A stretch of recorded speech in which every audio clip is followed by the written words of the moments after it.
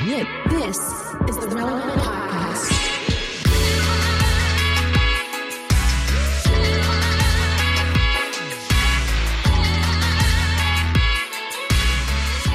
It's episode 1112, and it's the Relevant Podcast here in Orlando. I'm your host, Cameron Strang, and joining me from Loverland, Virginia, it's Jesse Carey. Hello, hello. From Nashville, Tennessee, artist, producer, mogul, downtown Emily Brown. Hey, y'all. Derek is in Dubai right now, so you got his intro. And joining us... He is legit in Dubai? Yeah. Yeah, he's in Dubai. Such a He flex. got paid $150K for a Prince of Saudi, his son's birthday party, Sweet 16. So... Oh my gosh, he's doing a bar mitzvah? Yeah, he's doing a bar mitzvah for one of the Saudi prince's sons. I don't know if that makes sense, but... And there in LA, he's back after 2 weeks off. Please welcome our newest cast member from Social Club Misfits. It's Marty. I know you guys miss me. It's good to see you guys. We did, man. We did. You had an adventurous couple of weeks. You were in Hawaii. I was in Hawaii. And then you were at an award show winning nothing. Yeah, so I feel like I'm Leonardo DiCaprio at this point. I get nominated for everything, and I win nothing. So that's really Susan exciting Lucci. to feel. You are Christian hip-hop Susan Lucci. Yeah, I am just getting nominated just to get nominated at this point. It's a privilege to be honored. It's a privilege. I got to perform, too. It's a privilege. But I would like to take one home. You have the opportunity to do something I've always wanted to do, which is, so for people that don't know, when we record these, we use an app that allows us to see all four of each other's faces. Yeah. And, you know, I've always wanted to be at an award show. And I'm one of the nominees for something. Doesn't matter what the award is. And and they put them on the screen, and it's like Brady Bunch style, you know, in the cubes, like we're looking at each other now. And you can see the reaction on everyone's faces when they announce the true winner. And usually people are very gracious, like, that's okay, I didn't win, but I'm happy for Claire Danes here or whatever.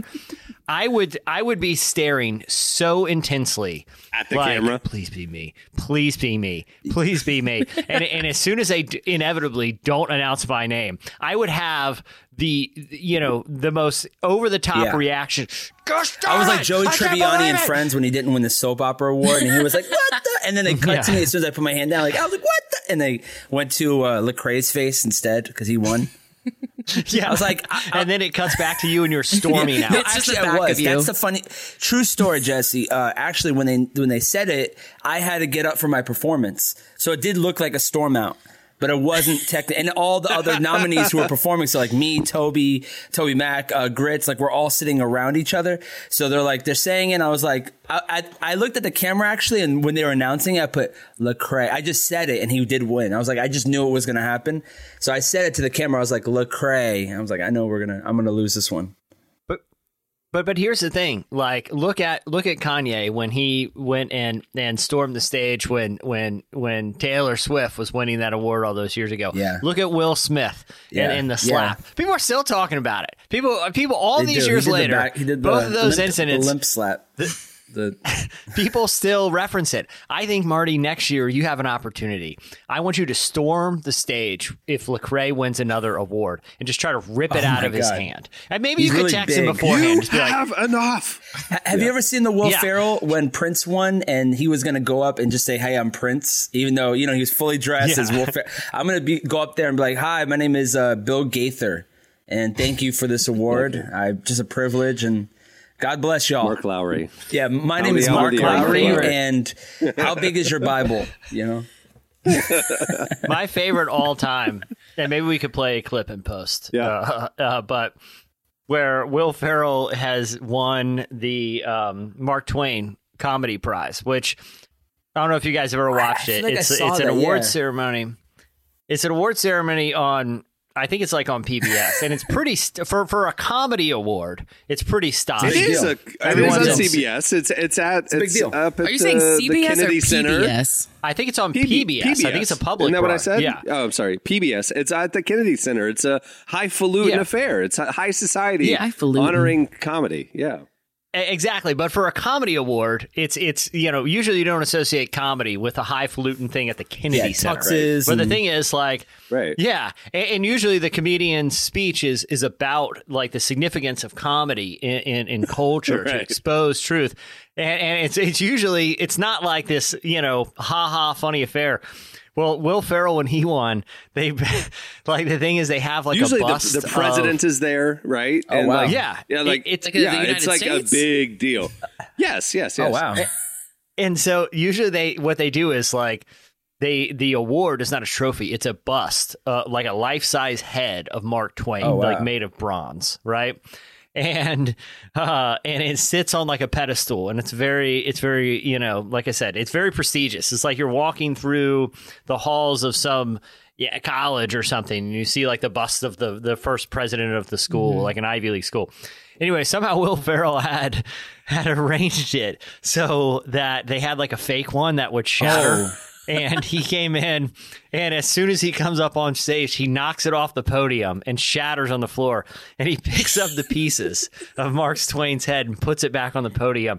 And he's like, "Oh, this is so awkward." He's like, I actually wrote the speech, and I was going to read it to the bust of Mark Twain.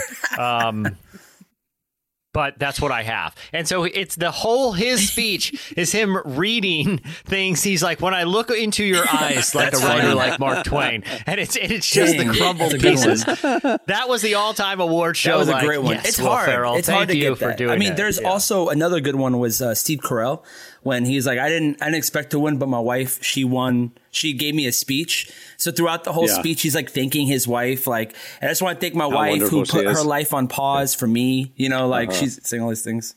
Well, the good news is, it's a lot of pressure to come up with an iconic acceptance speech. And Marty, you'll never have to deal with that. So that's the good news. Whoa. Yeah. And the funny thing is, every time I win, I'm not there, right? Like the last time I won, we beat Kanye West, we beat Lecrae, and it was 2020. So I'm like, I wasn't even there to accept it. But this time I was going to, if I did win, I had a funny speech prepared. But it just didn't work out. Well, I'm working on let me do a speech right now. I'm just kidding. Yeah, do it. Do it now. Tell us the acceptance. This is what I was going to do. I was going to say, I didn't expect to win. Were you going to thank the Relevant podcast? Yeah, for sure. Thank for this opportunity. Thank I was going to actually say, like, listen, I wasn't prepared. In a nutshell, I wasn't prepared. So I had ChatGPT write me my speech. And then I was going to be like, I just want to thank this award show and the voters for just do like a very like robotic speech that was not. I like it. And then I was gonna at the end, I was gonna scream out, let's end the war between Israel and Palestine, and Gaza. Hamas, and that's what it's, Hamas and stuff like that. I have really no idea what's going on, but that thing needs to stop. Because that's what celebrities are doing, right? They're singing Imagine. I love it. Right? I have no idea what's going on, but I know I need to say something about it because I'm a celebrity. I have no idea, but right now it's trending, so I need to say something because that's how we move in our culture. Right. I'm surprised we haven't had an Imagine video yet, because they waited like 3 days to do that for COVID. Oh, no. But they did do the open letter. Often. Did you see that, Emily? The open letter? They're like open letter by like 5 celebrities, and they're like, I'm like, what are they going to do? What are celebrities going to do with the Middle Eastern conflict? Really? They're going to solve it. Yeah. Thank you, Katy Perry. I really appreciate you signing an open letter. Peace in the Middle East, finally, because Katy Perry got involved. All right, well, we have a great show in store for you today. Coming up later, we talk to Ellie Holcomb. We also have your feedback at the end of the show, but stay tuned. Up next, right now, it's Relevant Buzz.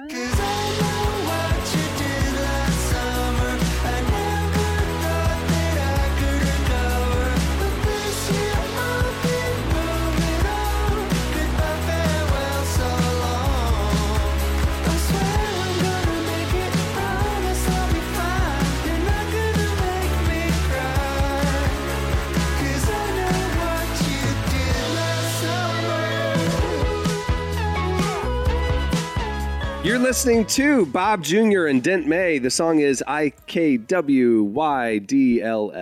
Season 4 of The Chosen is in theaters now, and the reviews that count are in.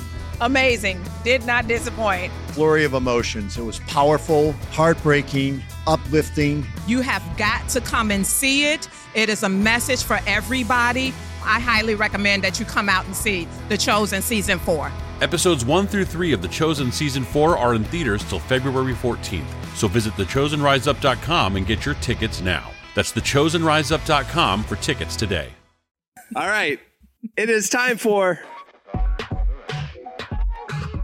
Relevant Buzz. All right, tell us what's happening at the intersection of faith and culture this week, Emily.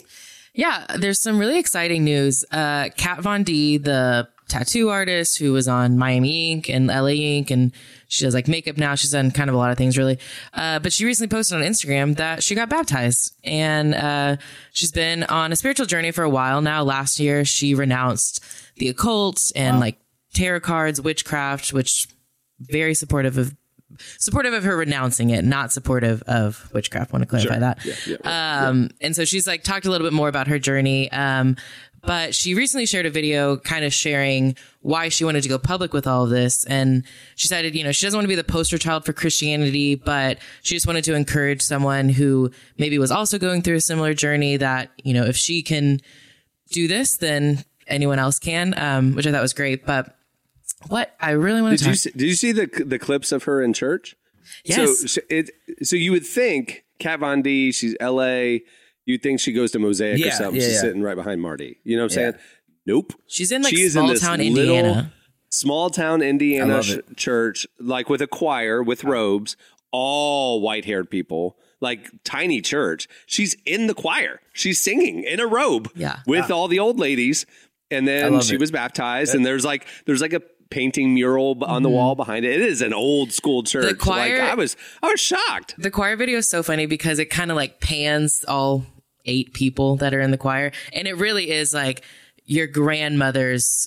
This like all there, and then Kat Von D, who love her. She does not look like a white grandma. She is the only person under 70 in that entire building. She wears like dark clothes. So, and she's still herself. Like, it's so fun. I love the fact that church didn't change who they were, and she was attracted to it. And then we have all these cool churches that couldn't reach her based on anything because they're just too cool. Like, we always are trying to like make the gospel cool, and it doesn't really work like that, It's kind of awesome. Yeah. Well, real talk. I watched that video too. I don't know if I ever told the story. When I was like in maybe 9th grade, I went to a Baptist high school, and they did choir tour, and I did not sing and was not in the choir. But if you did choir tour, you got out of school for several days, and you went to, like, I'm talking, you go to deep into North Carolina, okay, deep to parts of the state I've never been, and each church was like that, like, mahogany wood, like old school steeple, and you go and perform at one of the church services. When I was watching the Kat Von D video, I could smell it, because some of the best meals I ever had in my life were on that choir tour. It was, it was plastic utensils, paper plates, but I'm talking fresh baked bread. Oh yeah, like the fellowship fried hall, chicken. right? The fellowship hall potluck the after Baptist service. potluck is a beautiful experience. Yeah, you could tell it was. If this is a restaurant idea for everyone. Someone out there do it, because I'm telling you, it would be a hit in every town. It's called Baptist Potluck, right? And there's no menu. It's just a bunch of crock pots, like just laid out on a folding table, and there's a stack of paper plates and those decorative like napkins that don't really that just smear stuff around and don't absorb.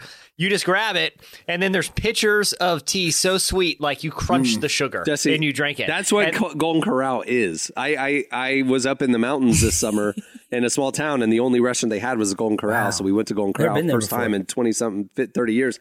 No, but that is what it is. It's crock pot. But Cameron, you're talking like crock pot. I know what you mean, like a crock pot meal. I'm talking literal crock pots. I'm talking, and there's no tables. They're just fold up chairs just around the perimeter like of the room. Still in the like crock pot. Yeah. It's still being warm. The tables have that thin plastic cover that you can like literally make a hole really quick with your fingers. It looks like a fellowship hall. All the waitresses are wearing like long floral gowns. It doesn't look like a restaurant. You walk into the fellowship hall and you just load up a plate. Kitchen. You know? That's called the homeless shelter. That's what that's called, Jesse. Jesse's like, I have a great idea to feed the hungry. You also get a coat, so there's a benefit to go there. You get a coat if you go there. Jesse, before we move on to the next buzz item, I have to ask you. You are holding a new microphone, and you are holding the microphone that girl who does the awkward interviews on TikTok holds. Bobby. Oh, Bobby. Yeah, Bobby. What was your thought process in choosing the Bobby mic? And you're holding it in your hand just like she does, so it's very reminiscent. My check engine light, if you must know, my check engine light came on yesterday, and I needed to take my car into the mechanic this morning.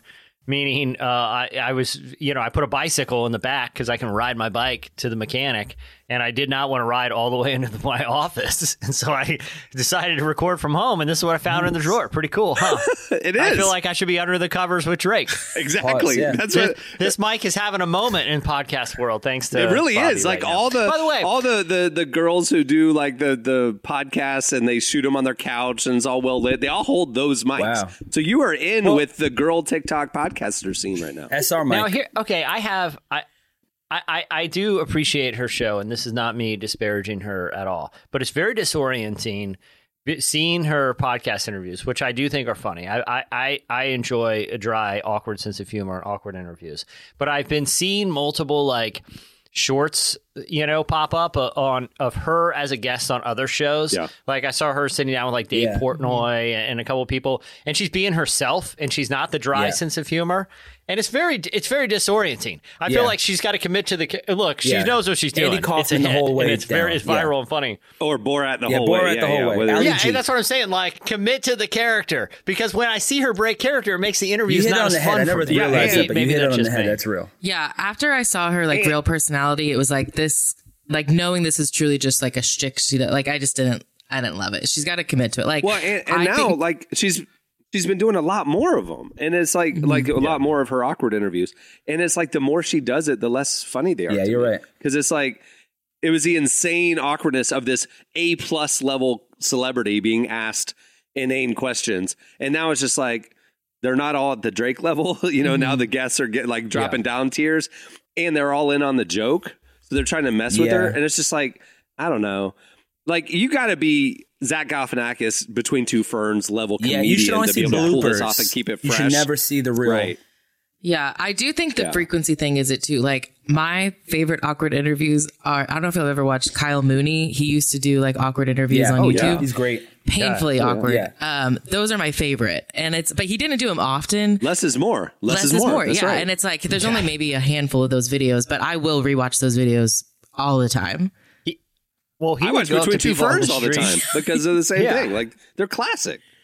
Well, Kyle Mooney would do man on the street. It weren't even celebrity interviews. He would just go up to people on the street and be like, rap or rock, bro. Rap or rock. And he would get really mad when people said rap. He's like, nah, man, rock. My favorite is and that was the entirety he went to a baseball game and he was like mumbling to baseball players like, oh, you get the pitch today? And like that, and they'd be like, what? And it was so uncomfortable. I'm going to watch it like after this afternoon. I need to watch them again. Jesse, you got the mic for it. You can go be a viral sensation right now. I'll tell you who, though. No disrespect to Bobby, because she's blowing up, and it's really hard to cut through the noise. And I think she's very funny. So I want to be on record. I think she's funny. Yeah. But I think the person on the top of the awkward interview game right now, in my opinion, the ones that I get the most enjoyment out of is Caleb Presley. Oh, yeah. He's great. From Barstool. He's done Drake. From Barstool. He's done Drake. He's done Danny McBride. Hasbulla. Everyone he does. He's great. Yeah. That was amazing. And I watched he got my algorithm because I was firing through his what are they called, like Sunday Conversation? I think it's the name of because they started out by eating Sundays while he did the interviews. Well, and they released him on Sunday, so well, and now they're sponsored by like Tito's or something. So like they like very obviously like incorporate the sponsor. Can I ask you a new segment brought to you by Mamacita, whatever it's called? He's like, well, what am I supposed to say? Yes, of course. But I watched I don't know who's going to find this interesting, but I watched he got in my algorithm. So one morning I'm up having coffee and I'm doing what we do. We're scrolling and I saw like how the Caleb Presley story. And I was like, I'm kind of curious. How do you become, because he works for Barstool, but it's not really sports related content. It's mostly just celebrities that he's just doing incredibly awkward interviews with. And he was a quarterback, I think it was a Division I school. I think it was UNC. And he was like a third string quarterback that never played. And he decided to go abroad and like study in Scotland. And he had so much fun. When he came back, he told the football coach, like, football is lame. I got to get up too early. I got to work too hard. I'm just going to go travel. And the football coach said, no, you're too good of a presence in the locker room. What if we give you a coaching position? And they named him like the coach of inspiration and morale. And they gave him an office, and he's a student, and he would be on the sideline. And his job in college was just to make the football team laugh. Like, win or lose, Caleb's going to go in the locker room, just make everybody laugh, and he parlayed that into his career as awkward interviewer. So good for him. I'm looking at him right now. He did go to UNC. There he is in uniform. Wild. Anyway. Yeah. Okay. Well, what else? What else is going on this week? We're in the middle of buzz, Emily. Yeah. Not a good way to transition this, but I do want to talk about this kind of surprising trend that's happening with Gen Z. A new report found that a growing number of Gen Z are moving away from urban city areas in favor for like simpler lifestyles in like the Midwest and the mountain regions. Why? Because it's cheaper? Part of it is it's cheap. A big part of it is, it's cheaper. I mean, it's just like insanely expensive to live in big cities. And, you have kids like fresh out of college, a lot of debt, entry level positions. They're not going to be able to afford rent for like $2,000+ dollars. Yeah. And they can work remote too. So that makes sense that they would go live somewhere cheaper. That's pretty, right? Yeah. Since like with remote work, like you don't have to be in the city. Like I think about, like I started working for Relevant when I was in Nacogdoches, which doesn't really get much more rural than that. And so it's just interesting because for so long, there were all these trends of everyone moving to the city. And so now they're moving away. And I'm curious to see kind of, I don't know, like how that shifts culture, if it does at all. I think hipsters are going to save society. Hear me out, right? All the technological advances, they're all being held back by hipsters, right? Going back to vinyls, going back to planting seeds. Hipsters are bringing back like traditional, old school, like foundational culture, planting seeds, cassette tapes, anything that's old school, vintage, right? Like everything. And they're making so much money. Like you go to the farmers markets, guess what? They know how to plant. They know how to make fresh bread. They're bringing us back. All these new technological advances. I don't know. I'm starting to think the hipsters are going to save us all. They're going back to rural. They're going to camping. I don't know how to camp, The only time I see camping are like homeless people. I feel like homeless people see camping people and they're like, how dare you? Because they're doing the same thing with the tent. I got to be honest. I understand the take, but if you've been to a farmer's market, I think you'll like a hipster farmer's market. I go every Saturday, the LA farmer's market. Can I be honest? I think farmer's markets, and I'm a person who loves awkward situations. But I think farmers markets are some of the most awkward really places that you can visit. You're right. Because they line up these little tents, okay? And they have their fold-up table, and half of them are like weird hot sauces that there's no way I'm buying. There is no way. Yeah, I'm not. Listen, I have no. There's no way to even try it. They're like, put it on your finger. I'm like, what? Put it on my finger. Yeah, $14.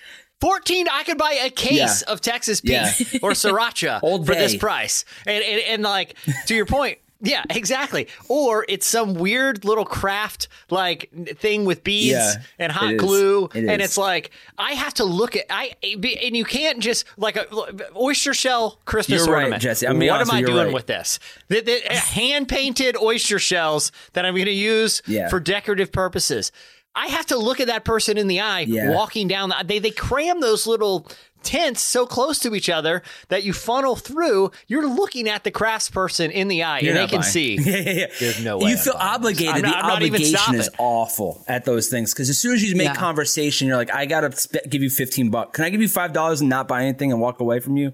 Here you go. Exactly. Yeah, can I give you $5 and just exit this conversation? Like, but that's what I'd like to do. I came for vegetables. I don't want to buy your art. I always feel bad for the booths where like there's a ton of people at one booth because it's like something like someone selling like coffee or something like that. That's normal. And then it is next to the weird like dolphin sculpture. Ornaments. It's like dolphins for some reason. And I'm like hand embroidered dog clothes. And like booth. truly no one's at that booth, and they're just like looking at the other booth, like longing, wishing someone would talk to them. And I notice it, and then I walk the other way because I can't do it. It's the quiet despair and longing. And they're older a lot of times.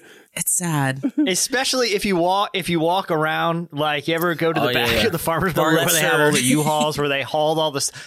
Yeah. Or you ever, when they're packing up and it's like, dude, that's that out-of-state license plate. They haul all they were that carnival junk people here. before this. Okay, now they're doing this new hustle. They're traveling. Yeah, they're traveling family.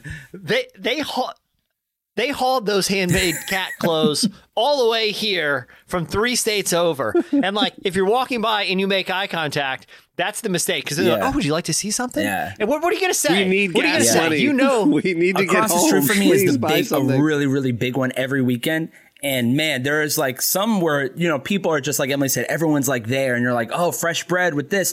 And then right next to it's like a guy who sells insurance and you're like, nobody's here to get insurance. What are you doing? All he has is like just the little flag behind him and he's just sitting there in a suit. And I'm like, hey, like, what are we doing here? Yeah. Can you imagine getting your insurance at a farmer's market? I know. Farmer's insurance. I mean, think about it. You go just get your insurance license. You're trying to set up shop. You don't have any clients. Yeah, you're going to meet true, the community. You go out to the farmer's market. I get it why he's there. We just don't want him there. Who's going to go up to that and be like, you know what? I have been thinking about getting insurance. I'm glad I saw you at the farmer's market. Or register to vote. That's another thing I'm seeing a lot. Being registered to vote at the farmer's market. You're like, that one makes a little more sense to me, but... Here's why. Because you get in an awkward conversation with someone selling like a lamp that looks like a giant pine cone that costs like $400. And you're like, oh, let's put a pin in this. I do have to update my insurance. I don't have insurance, actually. And then, it's like, I didn't realize the vote this people pine cone reminded me. Yeah, so I'll probably wait on the lamp. Hey, did y'all see that the Rock's wax statue got repainted darker and that the museum admitted that it was, quote, whiter than it should have been? They just, it obviously was international news. Yeah. Anyway, it just did you not the see Rock? He was.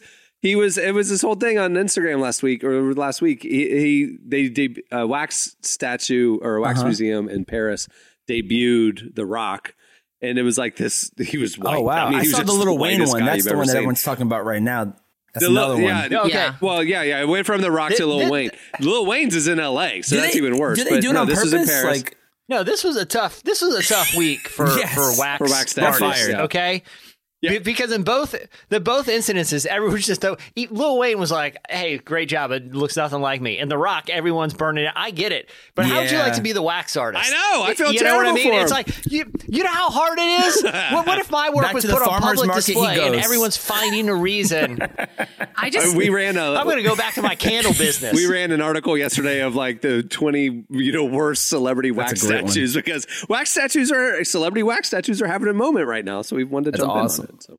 Anyway, he got repainted. He has a tan now. I would actually love to see like the 20 best celebrity wax figures because I think that would be even harder to find 20 because they're just all like there are some where I pride myself on celebrity knowledge.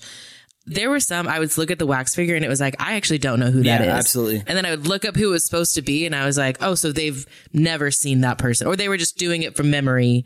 They didn't actually look at a picture of this person. The funniest ones are the ones in Belarus and Romania. And it's like, they are not licensed at all. Like they went rogue.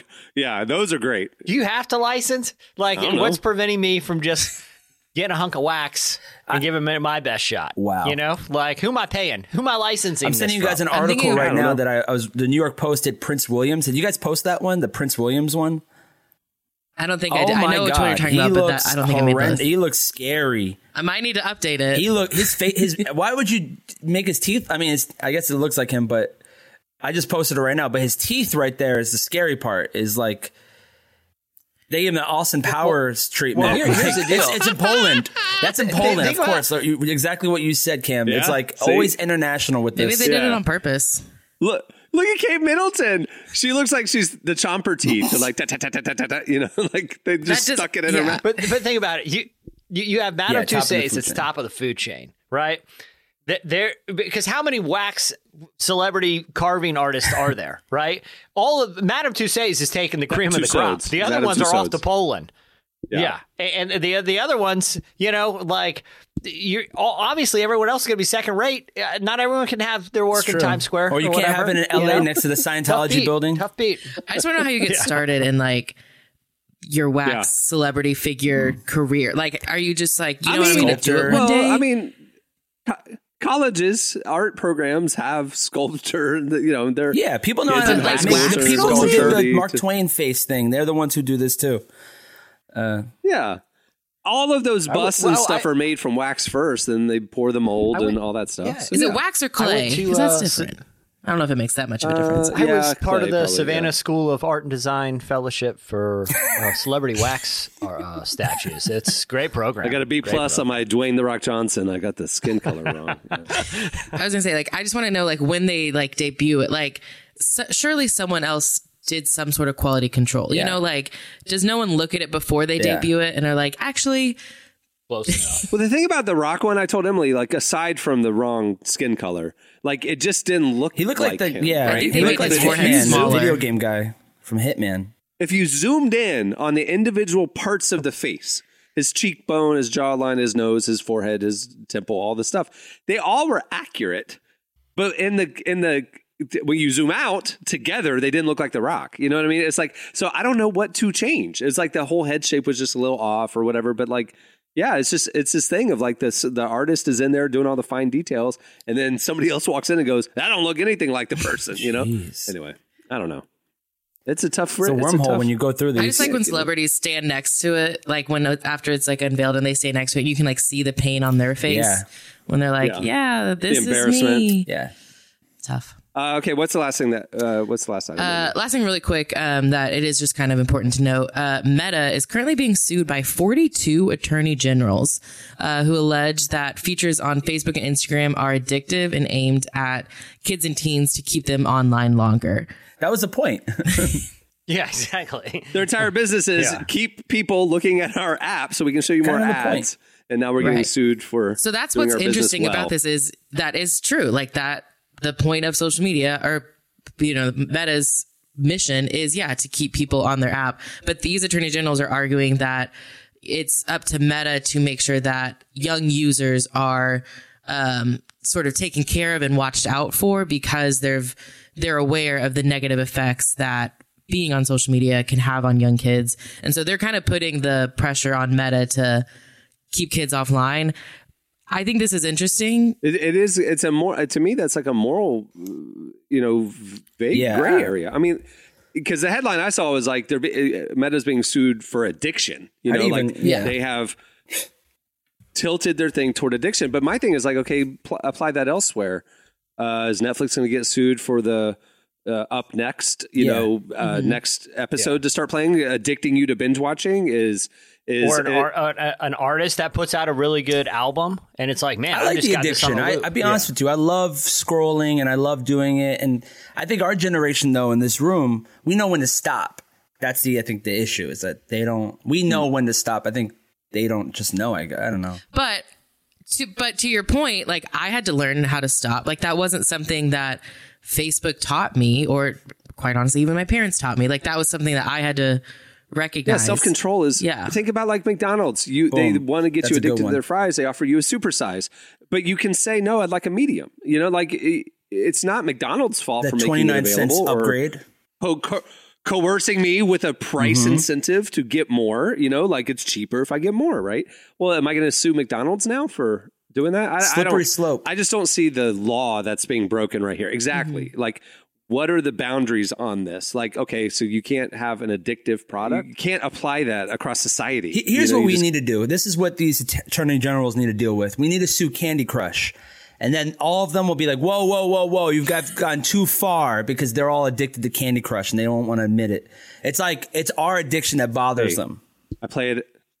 Yeah, everybody. I mean, I was watching something where a famous celebrity was stuck at an airport for like, did anybody hear about that story? Like 3 days, and he got addicted. Like, he has the money too. So he's like buying upgrades and stuff like that. Like, he spent like 50 grand in 3 days on Candy Crush. So, oh my gosh. Cameron, you still play Candy Crush? I do. So I took a few years off. Took a few years off, like you're playing for a sport league. I was a 2000. I was in the early wave of it. I'm trying to think, it was maybe 13. I don't know if you should brag about being an early wave of Candy Crush. No. I wasn't on the first wave. I was on a trip. With a buddy, a very impressive person, and he told me, "Hey, do you play Candy Crush? It's so great for de-stressing and just kind of killing a few minutes. You should try out Candy Crush." And I was like, "Okay, I trust this dude." I started playing it, played it a lot. And then like 5 years later, I was just like, I got to stop playing Candy Crush, because it was like my go-to. I'd pick up my phone and just mindlessly play Candy Crush. And so I stopped playing it for a few years. I picked it up about 6 months ago or whatever. It's great. How much money have you spent on Candy Crush? Be honest. I'm very, very intentional to not pay money, which is why I'll get stuck I'll pay on money. a level. I don't care. I'm the person that pays money. I will. If you wait long enough, it wants you to keep playing, and it knows that you're not going to pick it up as much if you're dead-ended. So if you wait long enough, it'll like, hey, we missed you. Here's a little pack to get over this level. What level are you on Candy Crush? 5,000 something. Oh my God. My only relationship with Candy Crush was back in the day, because I think I don't play the game, but to my recollection, if you got stuck at a level, you could pay money, or early on you could send an invite to a friend to go play the game, and if you got the invite, they would give you your little candy points. I would get so many texts like, "Hey man, you don't have to play, but just help me out. Can you accept?" I'm like, "No, I'm not. Stop texting me. I'm not joining. It's not going to happen. Like, just figure out the level, man." I would get blown up for like a 2-month period. 5,044. Wow, 5,044. Right toward the end I don't even know if that's good. Wow, that's like a Scientology level. Been stuck there for a few days. You're like you're with Zeno right now. You're like Tom Cruise's level. That's how high you are, and that's pretty awesome. You're the Tom Cruise of Candy Crush. Tom Cruise. And that's after taking like 3 years off too. That's a little hiatus. We're that's calling my that the personality hiatus. though. I have an addictive personality, and I'm aware of it. And then I'll go like cold turkey. Like I have no boundaries, and then I have complete boundaries. Like that's me with Candy Crush. I mean, I should better Candy Crush than other things. So drugs. Yeah. Hard cocaine. Cool. Yeah. All right. So that was the last item that Meta's getting sued, and I'm going to put a class action suit into Candy Crush next. Okay. Yeah. I'm jumping on that. All right. Stay tuned. Up next, Ellie Holcomb joins us.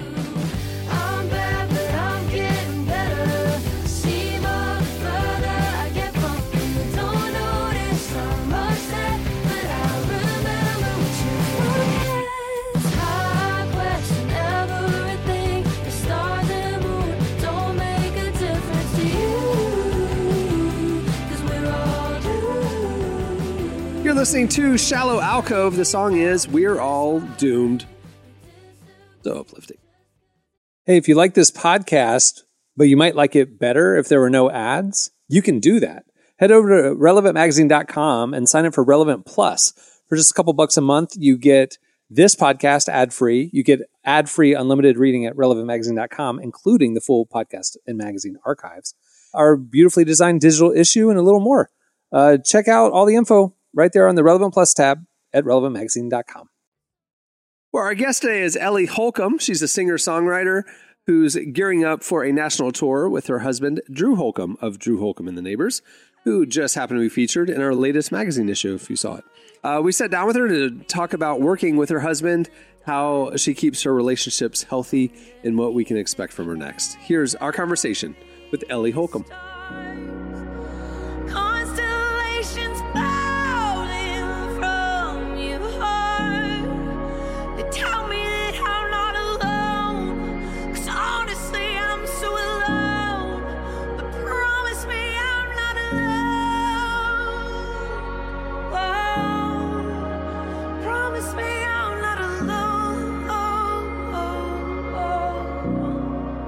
Well, you announced that you and Drew will be heading on tour soon. I love seeing y'all's relationship on social media. What is the key to a healthy marriage? Oh, yeah. Well, I love that you're saying healthy, because it is not perfect by any stretch of the imagination. I still feel like I'm learning, and I'm so grateful for that. You know, like, I feel like I never want to stop being curious. I never want to stop learning how to better love my people. And so I would say one of the things that has been really helpful for us, I'll say two things. One's a recent thing where re-entry is really hard when you've been, and I guess this is not like a universal thing because not everybody leaves for like 8 weeks on the road and then comes home. But there was just like a miscommunication that happened, right? When Drew got off the road, we were able to spend fall break together, which was so sweet. But you know, it's like, I've kind of been doing the solo parenting thing, like keeping the track on the train on the tracks, you know, at home, and coming back into that, there's like a lot of learning. Oh, this has shifted in the way that we're doing this. And so communication is really important, but there was a miscommunication and I was frustrated about it. And in that frustration, the way I was communicating that was like not the best or most loving way. And Drew was able to say to me in this moment, hey, I know you're not trying to do this to me right now. And I know that because I trust you, but the way you're saying this is making me feel a lot of shame. And I was like, the fact, like, just how beautiful trusting somebody's intention is, like their heart, even if they're not in a great way, like communicating what is in their heart. And that trust and that expression of that trust in the middle of a place where he could have had the total right to be like, well, you're being like this, you know, his choice to be vulnerable, to let me into how what I was communicating was not making him feel great, like, was intimacy. Like, into me, you see. He's like, hey, I'm just letting you in here. I trust you. I don't think this is what you're trying to make me feel, but this is what I'm feeling. And it just, Emily, oh my gosh, it just changed the whole environment. I was like, oh my gosh, I'm so sorry. I don't want to do that at all. And I just wonder, what would that look like? Like, that was so beautiful, like in our relationship. But I'm like, man, even if like we pulled that into any relationship that we're in, like, hey, actually, I just want to let you in. This is making me feel not great the way that this is going. And I mean, even if I think about pulling that into my relationship with God, right? Like, you're like, oh God, I am not doing good right now. I do not understand. But I'm going to choose to trust you, and trust your heart from me is good. That was a kind of an atmosphere shifter for me. That choosing to trust even in a hard place. And then the other thing that we do every year that is so helpful, we take a State of the Union trip. So at the beginning of the year, that kind of like looks back on what worked, what did not work, and then kind of looks forward on like how we want to be intentional with our friendships, with our community, with our kids, with each other, with our work, with our time, with our money, just everything. It's like it's been a very grounding thing. And sometimes State of the Union trip is somewhere super fun. Sometimes it's like a hotel down the street for one night, depending on how young our babies have been. So that has been I think even if I like to say that because I think that could apply not just to like a married couple, but to like people who are single, like just like a very intentional time of saying, okay, what was working for me? What can I let go of last year that like did not work? And then how do I want to move with intention into the next year? Just taking a little bit of time to do that has been, grounding.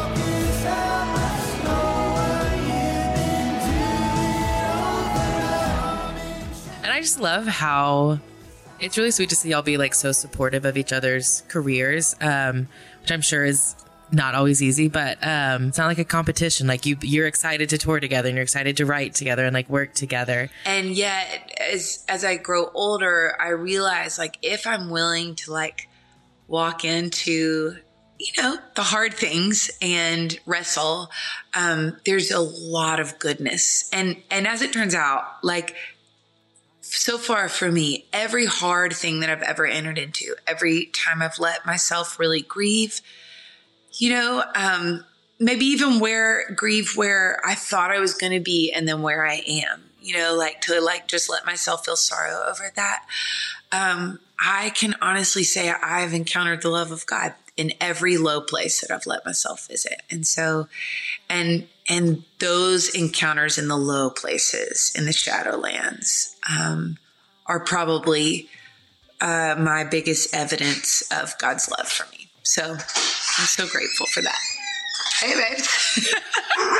Here's Drew walking in. That's so sweet. I love hearing about that. I'd love to know, like, do you, I don't know, like have any advice for like having like a healthy marriage, healthy relationship? It feels like y'all have a healthy one, so I'd love to hear the secret. It's so hard. And I am going to give some advice that I heard, I think it was Conan O'Brien. He got the chance to go from the Late Late Show to the Late Show, and that ended up not working out. And on his last show, Drew quotes this a lot. But he is like, I want to be really honest. This is not how I wanted this story to go. Like, this was hard that this didn't work out. And here's my advice that I would give for people who are walking through something that is hard, that did not work out. I can guarantee you that life will not go like you think it will. Pretty much always. It never is going to go exactly like you planned. But if you work hard and if you are kind to people along the way, you are going to discover a lot of beauty, even on the journeys that you didn't think that you were going to take. And I can honestly say that has been true for me. Like, to show up, to work hard, and to show up and to be kind, not only to others, but to myself, and to be like, oh, honey, this is hard. It's okay that this is hard. You can cry. You can grieve this. You can feel frustrated over this. But then to kind of get up and be kind to myself in those places and kind to others. I don't know. I can just say I've never regretted that. I've never regretted working hard, and I've never regretted being kind to myself and to others. And so to let that be a way forward, to just take the next right step, and to know, I think, I'm a person of faith. I don't know if everybody listening, is faith oriented, but I think there is this idea for me, there's so much beauty and comfort for me in knowing that there's a presence of love on every step of the journey. And for me, like in those low places and those places where the journey has taken turns that I'm like, I did not want this to be my story. Right? Like, we all have stuff you're like, oh, I did not want to have to do this. This was not part of the 20-year plan. To know that there's a presence of love even there has been such a deep comfort to me, and it shaped me. Let the truth ring clear. He is stronger, love. He is stronger than your fear. Well, yeah, it's funny because I was actually not planning on asking you anything about advice. I was planning on asking you about the tour and music, but I just felt like we needed to go there, and I'm glad we did, because that was some good stuff. I know you need to wrap up, but I do want to actually ask about the tour and music before we have to go. Okay, so the tour is happening, the one with Drew, although, am I allowed to ask about the Lauren one? Can we talk about that? Well, I can for sure say this. Okay. I will be at Miramar Beach. She's doing a 3-day stint there. That has been announced. And there's probably more tour dates ahead. Wink, wink. Okay. So stay tuned for that. She feels like, Lauren Daigle feels like, I don't know, a sister. She is such a kindred spirit. So grateful for that. any opportunity I get to spend time with her, to write with her, to perform with her is such a gift. So, and then I feel the same way about touring with Drew. It's like one of my favorite things. There he goes, right behind us. Woo! We love it so much. That is really fun. So new music will be coming with him. And then I'm working on a project that I'm really excited about right now. That is Little Psalms EP. I've got a devotional called Fighting Words. That's like 100 days of speaking truth into the darkness. And I'm releasing an extended version of that in the spring with like 10 more like devotionals, really of like what I call like lifer verses for me. I don't know in 100 days how I left 10 of my most favorites off. But somehow that happened. And when they asked me if I would write some more, I was like, actually, yes. So I am releasing an EP that I hope will feel like a green pasture for people to sit in. That is just kind of straight songs that are really like kind of almost straight scripture. And that has been that's what I'm going to do right after this. I'm going to finish up vocals on that record. I'm loving how that is turning out. And so that'll release this spring. And then I've got my calendar, Joy of Joys, is like so full of co-writes for my next like full-length Ellie Holcomb record. And I cannot wait I just am absolutely floored. It's like one of my favorite things to do is write. I feel like I'm following like a trail of breadcrumbs. This is a record, the next one that I'm going to make for me. There's like this picture that I saw on Instagram, and this has never happened to me before, but I was like, that's my record. Like that's going to be the record that I'm going to write. And, I don't know. I'm floored about it. I cannot wait. That's exciting.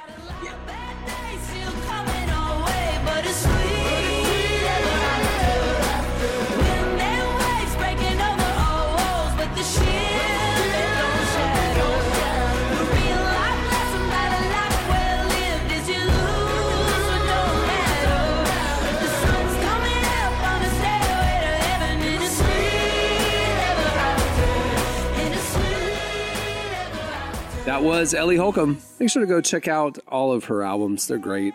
Her 2021 album is fantastic. And make sure to get all the info about the tour she and Drew are about to start. You can find out more at her website. Okay, stay tuned. Up next, it's your feedback.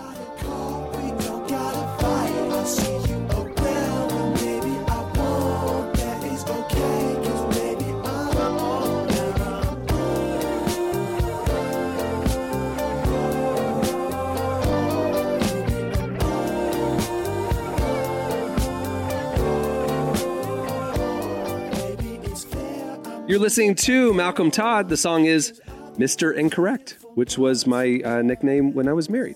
Mr. Incorrect. I love dark humor. Yeah. Sadly, it was true. No joke. Today's show is brought to you in part by The Chosen. Season 4 of The Chosen is coming to theaters nationwide on February 1st, and this season has everything. Clashing kingdoms, rival rulers, and when they're threatened by the reality of Jesus' growing influence, religious leaders do the unthinkable, choose to ally themselves with the Romans.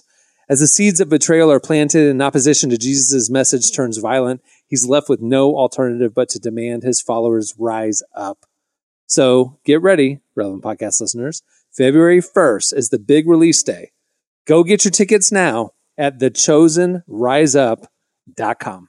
Okay, it's time for your feedback. Last week, we looked at the calendar and realized that this is our Halloween episode, or the last, that's not true. We have one coming out on Halloween, but this is our last one for you to prepare for Halloween. If you are not inclined to do so, you can prepare for your church's Holy Ghost Weenie Roast or Harvest Party or whatever. We wanted to ask you for some hilarious, creative, timely Halloween costume ideas. You hit us up on X and other platforms at Relevant Podcasts and at Relevant Magazine. Here's some of our favorites. All right. Kyle, I like this. Kyle's really thinking it through. He says, this feels like the last year ago as Ted Lasso. I've been working on my mustache for a few weeks now. I do feel like he's right. I feel like if you've been wanting to go as Ted Lasso, You know, you're honestly, it's probably too late. It's too late. I think you can get away. But I think you can get away with it. It ended this year, so I see where he's coming from. It's not peak. Yeah, it's not peak, but I think you could get away with it. If you go next year, but like, you got to do it. You got to do a twist. You got to do a retired Ted Lasso or something. You He's back in the. Little pepper. I like Katie Pierce's binge because this is one that you could do in multiple different. So it's a Netflix binge watcher. It's the laziest, comfiest costume I could think of. I get to wear a cozy robe and slippers with a remote control. See, I would do the Tony Soprano. It's the same costume. I would do that. Well, she has the remote hanging out of the pocket, though. Which he had. Yeah, you could do that for Tony. Newspaper, and it's Tony Soprano. Newspaper. And every morning he would wake up and he had the robe with the... Yeah, I would do a little like a deli trills, little veal parmesan. Here's my concern though. You walk around like that on Halloween with like a robe and slippers. Everyone's like, I am you got COVID. Is he like he not feeling good? Is he cold? I don't think he should be out. I think he should be quarantined. Like because that's what people wear when they get COVID now. They get the robe and the pants and the slippers. You know, I think that's a red flag to me. That's a quarantine situation. But see, this is a versatile costume. A robe, slippers, blanket, remote. You could be Tony Soprano. You could be COVID. You could be classic on it. It's great. It kind of reminds me of on The Office when Creed went, or like there's that one Halloween episode where like he walks in, he's like covered in blood or something like that, and he's like, "Oh, it's Halloween! Like how convenient." So maybe you could get away with a COVID costume doing that. Obviously, I like Samantha Richmond's. She said Britney Spears to celebrate her freedom, of course. How do you go as Britney Spears? I mean, like you could dress have a up couple as knives. Not where I was going with that. I was going to think more of like, just like I don't know, like one of her like music video costumes. You put a boa around her neck, like a big snake, fake snake around your neck, and you carry 2 big butcher knives. Yeah. And then you're Britney Spears. And you spin around, and no one will mess with you.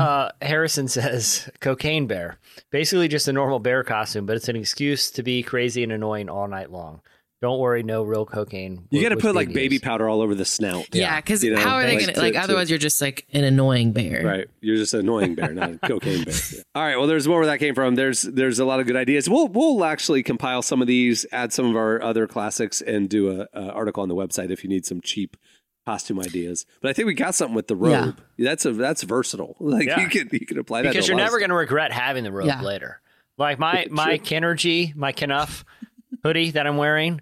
I'm probably not going to rock that out in the wild. You but should, a robe, though. if I on a cold morning, you should never wear that again. That is a donation. And I'm going to disagree strongly. Wear it everywhere you possibly can. Joshua Armstrong says Carmi from the Bear, but what if he did cocaine Carmi from the Bear? Blend it, be a cocaine bear with a chef outfit on. Yeah, there you go. I love a good like play on like punny one. I think we were talking about it last week. Amazon Prime. Yeah, Amazon Prime time. You're wearing a blue Amazon delivery shirt with a Colorado hat and Coach Prime sunglasses. Yeah, you got to blend it. That's why. Yeah, I like those the best. There was a whole Netflix New Girl episode, Halloween, and Winston's girlfriend went as like they were having couple issues, like they just weren't in sync, and she went. Her Halloween costume was raining cats and dogs. So she wore like a regal cape and queen's hat, and then just put cats and dog like stuffed animals all over it. She was raining cats and dogs, and just Winston could not understand. And the whole bit throughout the entire episode, nobody got her pun. You know, like, and this sealed the deal for Winston that we are not on the same page relationally. I'm a cop. And you're raining cats and dogs. This makes no sense as a couple's costume. It was the thing that, you know. I think one of my favorite costumes I've ever done was in college. My friends and I, we went as Sleeping Beauties, where we wore pajamas, but then we did like our hair and makeup like a pageant queen kind of thing, and like wore a tiara. So then I got to wear pajamas all night long, and everyone was like, "Oh, your costume's so clever." I bought that nightgown for $5 from Walmart. It was a great time. Yeah. So you did like toddlers and tiaras, like pageant face and hair with. Yeah, I like curled my hair, like put a tiara on, did like that's great. Huge like all my makeup. Beauty. That's brilliant. Yeah, it was great. I like it. It's a thinker. Raining cats and dogs. All right. Okay, that'll do it for last week's. There's a lot more where that came from, and like I said, I'll put an article together as well at relevantmagazine.com. Okay, it's time for this week's editorial question of the week. All right. Well, okay. So this is the last episode before Halloween. We have a Halloween episode coming up, But the feedback or your feedback that we're about to ask you will be for the first episode in November. So officially full on fall, looking ahead, holiday season, cool weather, crisp weather, all the things. But we want to know for this week's question of the week, what's your least favorite thing about fall? Least favorite. I got one. What? Fake cobwebs. Fake cobwebs. You want the real stuff? Okay. Well, I get the other decor. But not something you would wipe off, you know? Like if I go into a store and they got fake cobwebs everywhere, I'm out. I don't want fake cobwebs, you know? That's because a they might be Halloween real thing. cobwebs. That's not a fall thing. That's a Halloween thing. Halloween's in the fall. Yeah. Yeah, but the first half this of is fall. November. First half of fall, fake cobwebs are in half the stores I go in. I don't want to brush up against it. I don't want to. I think we're thinking more along the PSL pumpkin spice cinnamon broom type Take it of how you want not the Halloween stuff. Halloween's behind us. Well, some people leave up the decorations too long, and then you got a real predicament. Yeah, my thing is, when do you put up Christmas? Because some people, as soon as Halloween's over, Christmas goes up, and then they take a 3-day reprieve that we're going to celebrate Thanksgiving, but they do 2 months of Christmas, essentially. It's like, pick a lane. We are now the in the mall actually Thanksgiving has month. the Christmas tree up already right now. The mall by my house has a Christmas tree up already. Too early. Yeah. I think my worst thing about is the pumpkin spice soaps. Like, why do they think men want to buy pumpkin spice deodorant or pumpkin spice, Old Spice? I think that's so women will think you smell good. Yeah, but I don't think it doesn't smell like pumpkin spice. It smells like a chemical exploded in I don't know. It's a little bit odd. So the other day I went to Target and they have Native, which I think is their brand, but it's all pumpkin spice men stuff. So it's like pumpkin spice deodorant, pumpkin spice. And then now they have pumpkin spice Twinkies, it's out of control now. It's not cool. We're done. Out of control. Yeah. Out of control. All right. So hit us up on X at Relevant Podcast and tell us your least favorite things about fall. Not Halloween decoration related. It can be. But fall. Well, before we wrap things up, I want to thank Ellie Holcomb for joining us. Make sure to check her out on tour with her husband, Drew Holcomb, and the Neighbors later this year. Also, make sure to head over to relevantmagazine.com every weekday where we are covering the intersection of faith, culture, and everything in between. Follow us on all the socials for the latest. And if you want to get our best content sent to your inbox every weekday morning, sign up for our newsletter right there at the website. If you want ad-free, unlimited content experiences, this podcast ad-free, our website ad-free, our digital magazine ad-free, and everything else, go and check out Relevant Plus. Plans start as low as $250 a month. It's the best way to experience our content. We appreciate the support. All the info is right there at relevantmagazine.com. Okay, on that note, we'll wrap it up. I'm Cameron Strang. I'm Jesse Carey. I'm Emily Brown. It's Marty. We will see you on, Halloween on Tuesday. Have a great weekend, everyone.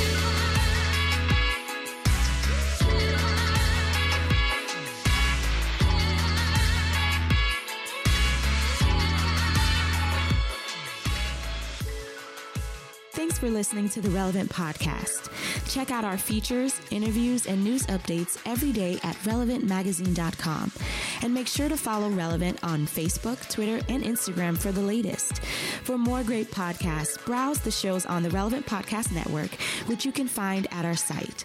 And while you're there, don't miss the all-new era of Relevant Magazine. A new issue releases every other month at relevantmagazine.com.